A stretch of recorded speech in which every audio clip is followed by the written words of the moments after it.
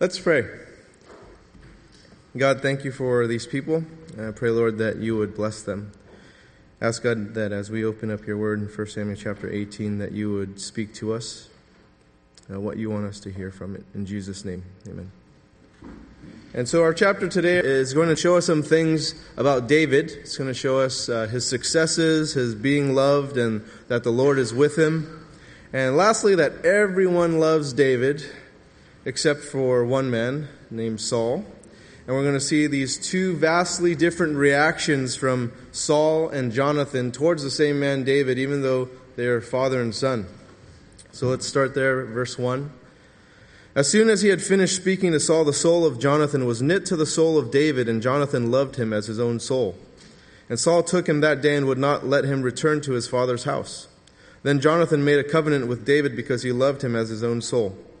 And Jonathan stripped himself of the robe that was on him and gave it to David, and his armor, and even his sword and his bow and his belt. And Jonathan recognized this kindred spirit with David, and both of them had this adventurous spirit within them, and both of them were risk takers, and both of them had this deep faith in God's power to deliver them wherever God was leading them. So they kind of just bonded. And verse 4 is significant because they show one station in life and who that person is. So it's as if this giving of the articles of combat, the bow and his belt and his sword and his robe, Jonathan is willingly transferring his right of succession to David. And Jonathan is submitting to David and giving him this royal prestige that is actually his to have, but he's giving this away. And the things Jonathan was giving away signified Jonathan's position as a crown prince. And so no one else had those things to give. And it's not like they can be purchased at Costco or something, right? This is his stuff. This is the prince's stuff. And Jonathan is so moved by David, so moved to see that God was willing, that he's willing to give up his rights as the heir to the throne. But Saul has quite the opposite feelings towards David. The irony here is that it foreshadows the fact that the kingdom will go to David. And while Saul is fighting this fact, Jonathan is welcoming it. Now, how could Jonathan do this? Well, it's because Jonathan was a man of faith. Jonathan was a man of faith. What Jonathan was doing was an act of faith. And he was so secure in his relationship with God and who God is that his faith made him willing to be the lesser. And Jonathan knew God was the true king of Israel, so his faith allowed him to surrender his rights. And it's true for us as well. The true faith in Jesus causes us to surrender our rights that we think we have or that we think that we have a right to have, and we submit them to Jesus, who is our King. And so Jonathan embodied Philippians chapter 2, verses 3 through 7. Right? Do nothing from rivalry or conceit, but in humility count others more significant than yourselves. Let each of you not only to his own interests, but also to the interests of others. Have this mind among yourselves, which is yours in Christ Jesus, who, though he was in the form of God, did not count equality with God a thing to be grasped, but made himself nothing, taking the form of a servant, being born in the likeness of men. And that's Jonathan. And let's continue on in 1 Samuel, verse 5. And David went out and was successful wherever Saul sent him, so that Saul sent him over the men of war. And this was good in the sight of all the people and also in the sight of Saul's servants. As they were coming home, when David returned from striking down the Philistine, the women came out of all the cities of Israel, singing and dancing to meet King Saul with tambourines, with songs of joy, and with musical instruments. And the women sang to one another as they celebrated, Saul has struck down his thousands and David his 10,000s. And Saul was very angry, and this saying displeased him. He said, they have ascribed to David 10,000s, and to me they have ascribed thousands, and what more can he have but the kingdom? And Saul eyed David from that day on. Saul's taken this song pretty seriously here. And it's clearly that he's really insecure with David. And everyone, including Saul's own servants, they like David. But Saul sees something the others don't see. Saul is kind of overanalyzing this song that no one else is. And people are celebrating, and he can't seem to take in the celebration. Rather, he's paranoid. He's paranoid, and he seems to be alone in his paranoia. But Saul does know something that no one else knows except for him and Samuel.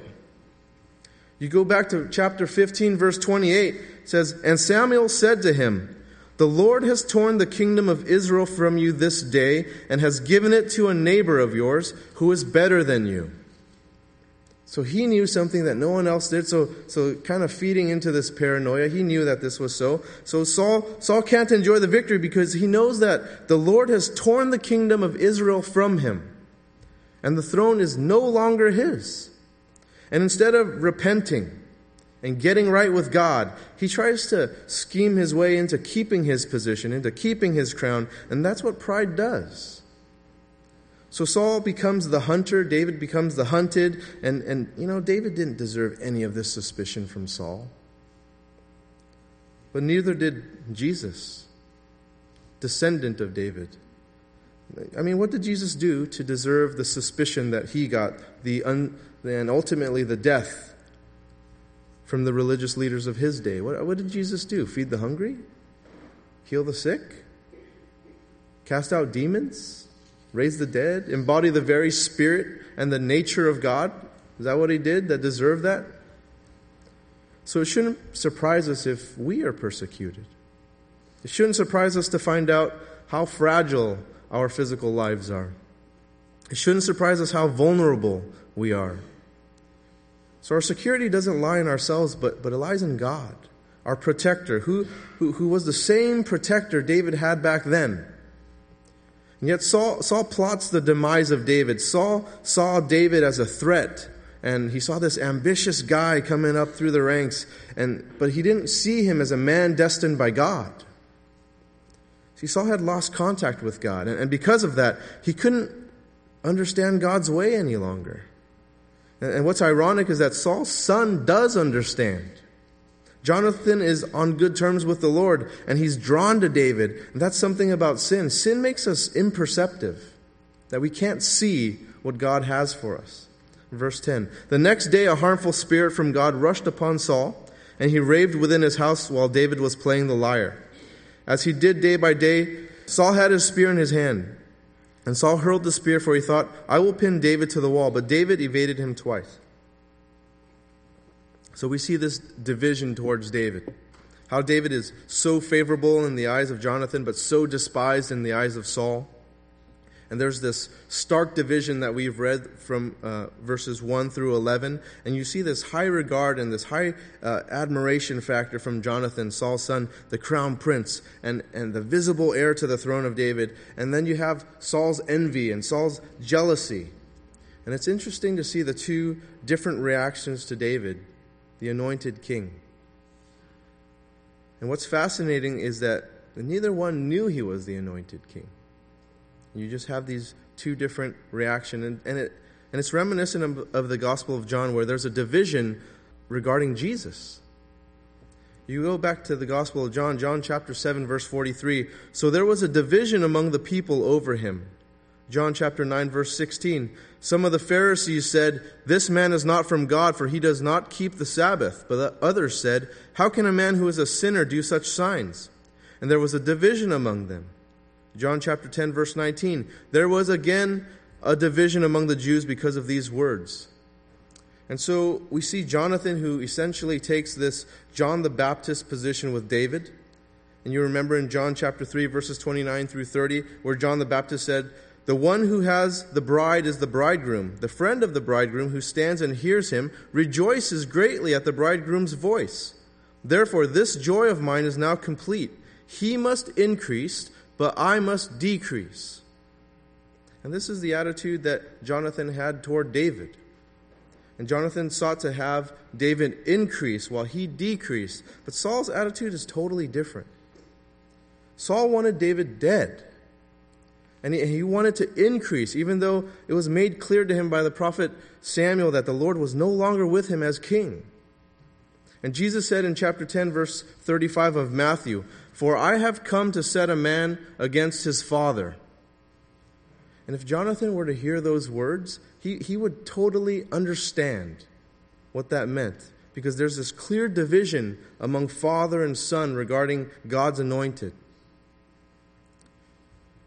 Now, do you know of how many up-and-coming young men have been undermined by disobedient older men? You see it in corporate America, you see it in politics, but it also happens in churches, it also happens in ministries. But may Jesus increase and may we decrease. And Saul thinks that his attempted murder against David is justified. But we'll see that it was because of the fear that Saul tried to kill David. Verses 12 through 16, let's read those. Saul was afraid of David because the Lord was with him, but had departed from Saul. So Saul removed him from his presence and made him a commander of 1,000. And he went out and came in before the people. And David had success in all his undertakings, for the Lord was with him. And when Saul saw that he had great success, he stood in fearful awe of him. But all Israel and Judah loved David, for he went out and came in before them. We see here the success of David. What the secret behind his success was. It was that the Lord was with him. And it's obvious to see that David had favor from God. And the author tells us 3 times that the key to David's success was the Lord in verses 12, 13, and 28. And then something ironic happens here in verse 13. Saul removed David from his presence and he made him commander of 1,000. And instead of limiting David's exposure, he put David on this greater platform to be known by the people. You would think that it would be a wiser move to keep David close, right? Why give him a bigger platform and keep him inside the courts? Not let him go out to the battlefield where he'll have more successes and more blessings from God, get greater exposure, where people are going to have more opportunity to have this high regard and admiration for David. And then there's that phrase in verse 13, he went out and came in before the people. That phrase refers to going out to battle, coming back. And because of this, now all of Israel and Judah, they love David. So Saul's plan, it backfires. So Saul's plan is just not working for him. And we'll see this continue to happen in the book of Samuel. Now the word love, in connection with the people's reaction to David in this chapter, it's found 6 times. Verse 1, 3, 16, 20, 22, 28. And he was found to be pleasing to the people in verses 5, 7, and 30. So you see this favorable reaction that David has. And instead of getting David out of his sight, Saul created a worse situation for himself. And while everyone loves the success of David, Saul doesn't feel like the others. Saul lived this dreadful life while everyone's celebrating David's successes. He's just sulking and mad. What is consistently repeated throughout the chapter, along with David's successes and popularity, are Saul's reactions to David. Right? Verses 8 through 9, 11 through 12, 15, 17, 21, 29, all of Saul's negative reactions towards David. He was suspicious, he was fearful, and 4 times he attempted to kill his loyal servant David. Verse 17, then Saul said to David, here's my elder daughter Merab. I will give her to you for a wife. Only be valiant for me and fight the Lord's battles. For Saul thought, let not my hand be against him, but let the hand of the Philistines be against him. And David said to Saul, who am I?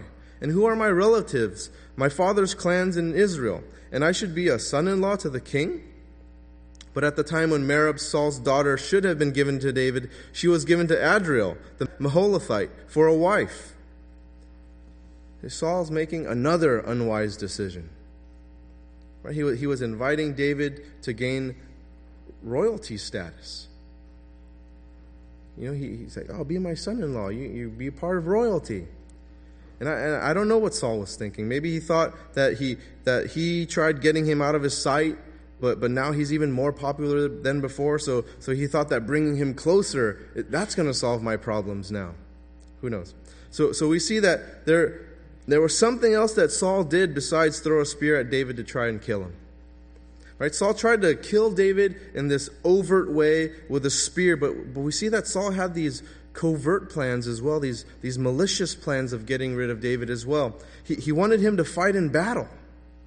And you remember in verse 17, then Saul said to David, here is my elder daughter Merab. I will give her to you for a wife. Only be valiant for me and fight the Lord's battle. For Saul thought, let not my hand be against him, but let the hand of the Philistines be against him. But then David gave this humble response in verse 18. He questioned his own worthiness and the worthiness of his social status to be a king's son-in-law. Like, who am I? Then we come to find out that Saul broke his word in verse 19, and we're not told why. We just know that it didn't work out for David and Merab. But then we find out that his other daughter, Michal, she had the hots for David. So it worked out. So we see Saul making all these unwise decisions, but I think it's telling that that's what sin does. Your decisions just aren't good. Sin makes us unperceptive to God's wisdom, to God's word. Now we get into how Saul will attempt to let the Philistines do his dirty work for him in these next few verses. Now Saul's daughter Michal loved David. And they told Saul, and the thing pleased him. Saul thought, let me give her to him, that she may be a snare for him, and that the hand of the Philistines may be against him. Therefore Saul said to David a second time, you shall now be my son-in-law. And Saul commanded his servants, speak to David in private and say, behold, the king has delight in you, and all his servants love you. Now then, become the king's son-in-law. And Saul's servants spoke those words in the ears of David, and David said, does it seem to you a little thing to become the king's son-in-law, since I am a poor man and have no reputation? And the servants of Saul told him, thus and so did David speak. Then Saul said, thus shall you say to David, the king desires no bride price except 100 foreskins of the Philistines, that he may be avenged of the king's enemies. Now Saul thought to make David fall by the hand of the Philistines. And when his servant told David these words, it pleased David well to be the king's son-in-law.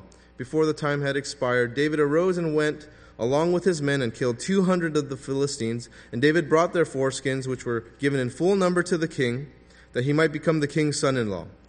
And Saul gave him his daughter Michal for a wife. In verses 20 through 22, Saul was setting a trap for David. In verses 22 through 26, the trap was sprung, and it was Michal. Michal was used as the bait to try to lure him in. And we see that Saul's motives, we see the motives in verses 21 and 25, but through all of this, Saul's plans failed. You can see in verse 27. Again, we see David's humble response here. Right? He's like, who am I? I'm a poor guy. And David understood his low position. David doesn't seem to see the trap, and he welcomed the challenge, but he didn't view Saul's request as some death sentence. And he knew he could never afford a dowry for a king's daughter, so he's up for the task. He's up for doing this. But we see that the Lord was with David, and Saul's schemes, they just don't work. And David and his men, they bring back the foreskins, which were a proof that the men were dead, because no guy's going to willingly let you do that. And they were Philistines, because most of the countries around Israel, they practiced circumcision. And so one of the exceptions were the Philistines, so that was kind of proof. And some of you may be wondering, like, why foreskin? That's a weirdo. Not quite sure why the gore, but that's kind of ancient warfare. Pretty gory, right? It's not like they had these refined table manners. Oh, please, it's Grey Poupon or whatever. If you look at the Assyrians, if you look at the Philistines, how they treated their enemies, it's gory. Just read any of those books about the history of how they treated their prisoners of war. So, sometimes they'd cut off their hands of their enemies, and they would bring the hands of their enemies home as kind of a token of victory. And the foreskins, that's what Saul wanted. He wanted that as a token of victory because he knew the Philistines weren't circumcised, so bring that. But the point of all this was that it didn't work. Saul's plans, whether throwing a spear at David and doing it overtly or sending him out to war covertly, it didn't work. See, God protected David in battle. Saul tried that direct approach, doesn't work. He tried the indirect approach, doesn't work. And Saul was thinking that, law of averages, right? One of those Philistines, they're going to kill him. Someone's going to kill him if I send him out. I mean, what are the odds, right? He asked for 100 kills. Someone is going to kill David. but he didn't. Right? That scheme didn't work, and in fact, David comes back with 200. So Saul has clearly shown the protection of God on David's life, and this was kind of scary to Saul. Like, what? I can't do anything. I can't throw a spear at the guy. I can't send him out to battle, and he won't die. And so David's preserved whether Saul tries to kill him himself or have others kill him. So how does this apply to us? Because we're not anointed kings, but you know, we are the Lord's people. We are the Lord's people. And is it possible that we owe some gratitude to God for how He has preserved us? And you remember that phrase in John Newton's song, "An Amazing Grace, through many dangers, toils, and snares"? Is it possible that we, like David, have been preserved in our life, especially living here? And for some of us, it's amazing that we're still alive. Some of you guys, you come from some crazy stuff. You really do. I've heard some of your stories. You've made me like not surprised about anything anymore. Like I've heard it. And it's amazing that you're still here. It's amazing. And there's a gratitude that we owe to our protector, that we owe to our deliverer, our shield, because we simply are still here. And some of us have faced these direct assaults, right? These direct spears towards us. And some of us have faced these assaults where they're more covert, where somebody has this hidden agenda behind them, is trying to maneuver things against us, or something else. We may just not know that something is against us. We don't know. Someone has something against us that we don't know. But regardless, God has protected us. God has preserved us. And sometimes God has done so without us knowing. Oftentimes, we don't know and we can't see the hand of God protecting us. So what do we owe to our God who protects us, who preserves us? And I remember a story my pastor told me. My pastor in Southern California, he was receiving these death threats in the mail. And this is before email. So he's receiving these death threats in his mailbox. And he wasn't so worried about himself because he's a ninja. But he did have concerns over his family. He was concerned for his family. And so the authorities were informed about this, and the authorities actually knew who this guy was, and the guy that was threatening my pastor with these death threats, but they couldn't do anything because he didn't do anything yet. You got to wait till he tries to kill you before we can do anything. And so my pastor kept getting these death threats. And so some time passed by, and my pastor was later told that this guy sending death threats, he died. He died in a car accident. And so my pastor saw it as God's protection, because these letters were intensifying. They were telling him, like, this is what I'm going to do to you. This is all this stuff. And so this was an overt protection of God. But what about the protection from God that we don't know about?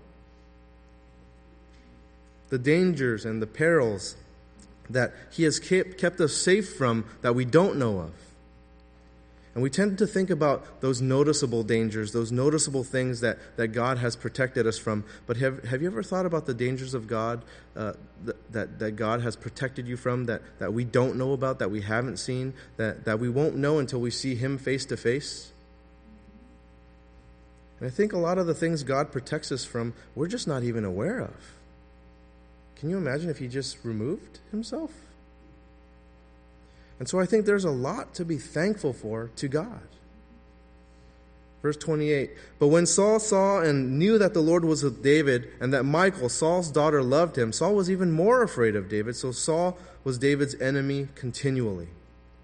See, Saul was well aware that the Lord was with David, and that his daughter loved this shepherd boy turned pizza delivery boy, turned like a warrior, slingshot warrior, turned rock star, turned prince. And he grew more afraid of David, and he saw his best warrior and his best soldier. Now he's his son-in-law. Now he's royalty. What did I do? You just don't make good decisions when you're in sin. And instead of thanking God for having such a man of valor, for having such a great commander in his military. Saul was totally consumed with fear and felt the need to kill David, his best soldier. And David seemed to be unaware of Saul's plot to kill him. Saul threw some spears at him, but David probably just thought that Saul was having another bad day. Right? That's why David was brought in the first place, to comfort Saul in these troubling times. So he probably didn't think much of that. Verse 30, then the princes of the Philistines came out to battle, and as often as they came out, David had more success than all the servants of Saul, so that his name was highly esteemed. And we see from these verses that the favor David had and the disfavor and the fear that Saul had, it's something that's picked up by reading this text. There are several verses pointing to David's success or his favor, and so we can go back to those verses. Verse 5, and David went out and was successful wherever Saul sent him. Verse 14, and David had success in all his undertakings, for the Lord was with him. Verse 15, and when Saul saw that he had great success, he stood in fearful awe of him. Verse 30, and as often as they came out, David had more success than all the servants of Saul. So we have 4 references to David's success, or successes. And there are 3 references that tell us that God was with David. And this was something that Saul saw. He knew that God had departed from him. And let's look at the verses where Saul was fearful. Verse 12, Saul was afraid of David because the Lord was with him, but had departed from Saul. And there are other verses where we see Saul's fears here. Verse 15, and when Saul saw that he had great success, he stood in fearful awe of him. Verse 29, Saul was even more afraid of David, so Saul was David's enemy continually. Saul was fearful. And some of you may be wondering, why didn't David just get the heck out of there? Why did he stay there? I mean, the message is pretty clear that Saul wants him dead, so why would David stay in that situation? David didn't take this personally. Right? I don't think he knew at the time that Saul was aiming for him. I mentioned earlier that he probably thought that Saul was just having another bad day. So David probably thought that, Saul would have thrown a spear at anybody, whoever was there. It was not just me. Like, he's just grumpy. So David doesn't recognize the maliciousness that Saul had towards him. I mean, how could he, right? How could he? He's getting all these mixed messages, all these mixed signals. Who would think that someone would offer you a commander position over 1,000 men in your army if he was against you? Who would think that a man would offer you his 2 daughters in marriage if he wanted you dead? Unless you really had some jacked up daughters. But really, who would do that? Those are some pretty good offers, right? Be the CEO of my company. Marry my daughter. You're a great guy. Throw a spear at you. Like, I think he likes me, right? So it's just kind of confusing. Like, he probably didn't think that. So to be best friends with his son, the heir to the throne, right? David doesn't think anything of this until next week when things get clearer for him. And so as we wrap up chapter 18, there are a couple of questions that we need to ask ourselves. Have I taken the Jonathan position with Jesus? Where Jesus increases and I decrease. And it's a constant battle, isn't it? He must increase and I must decrease.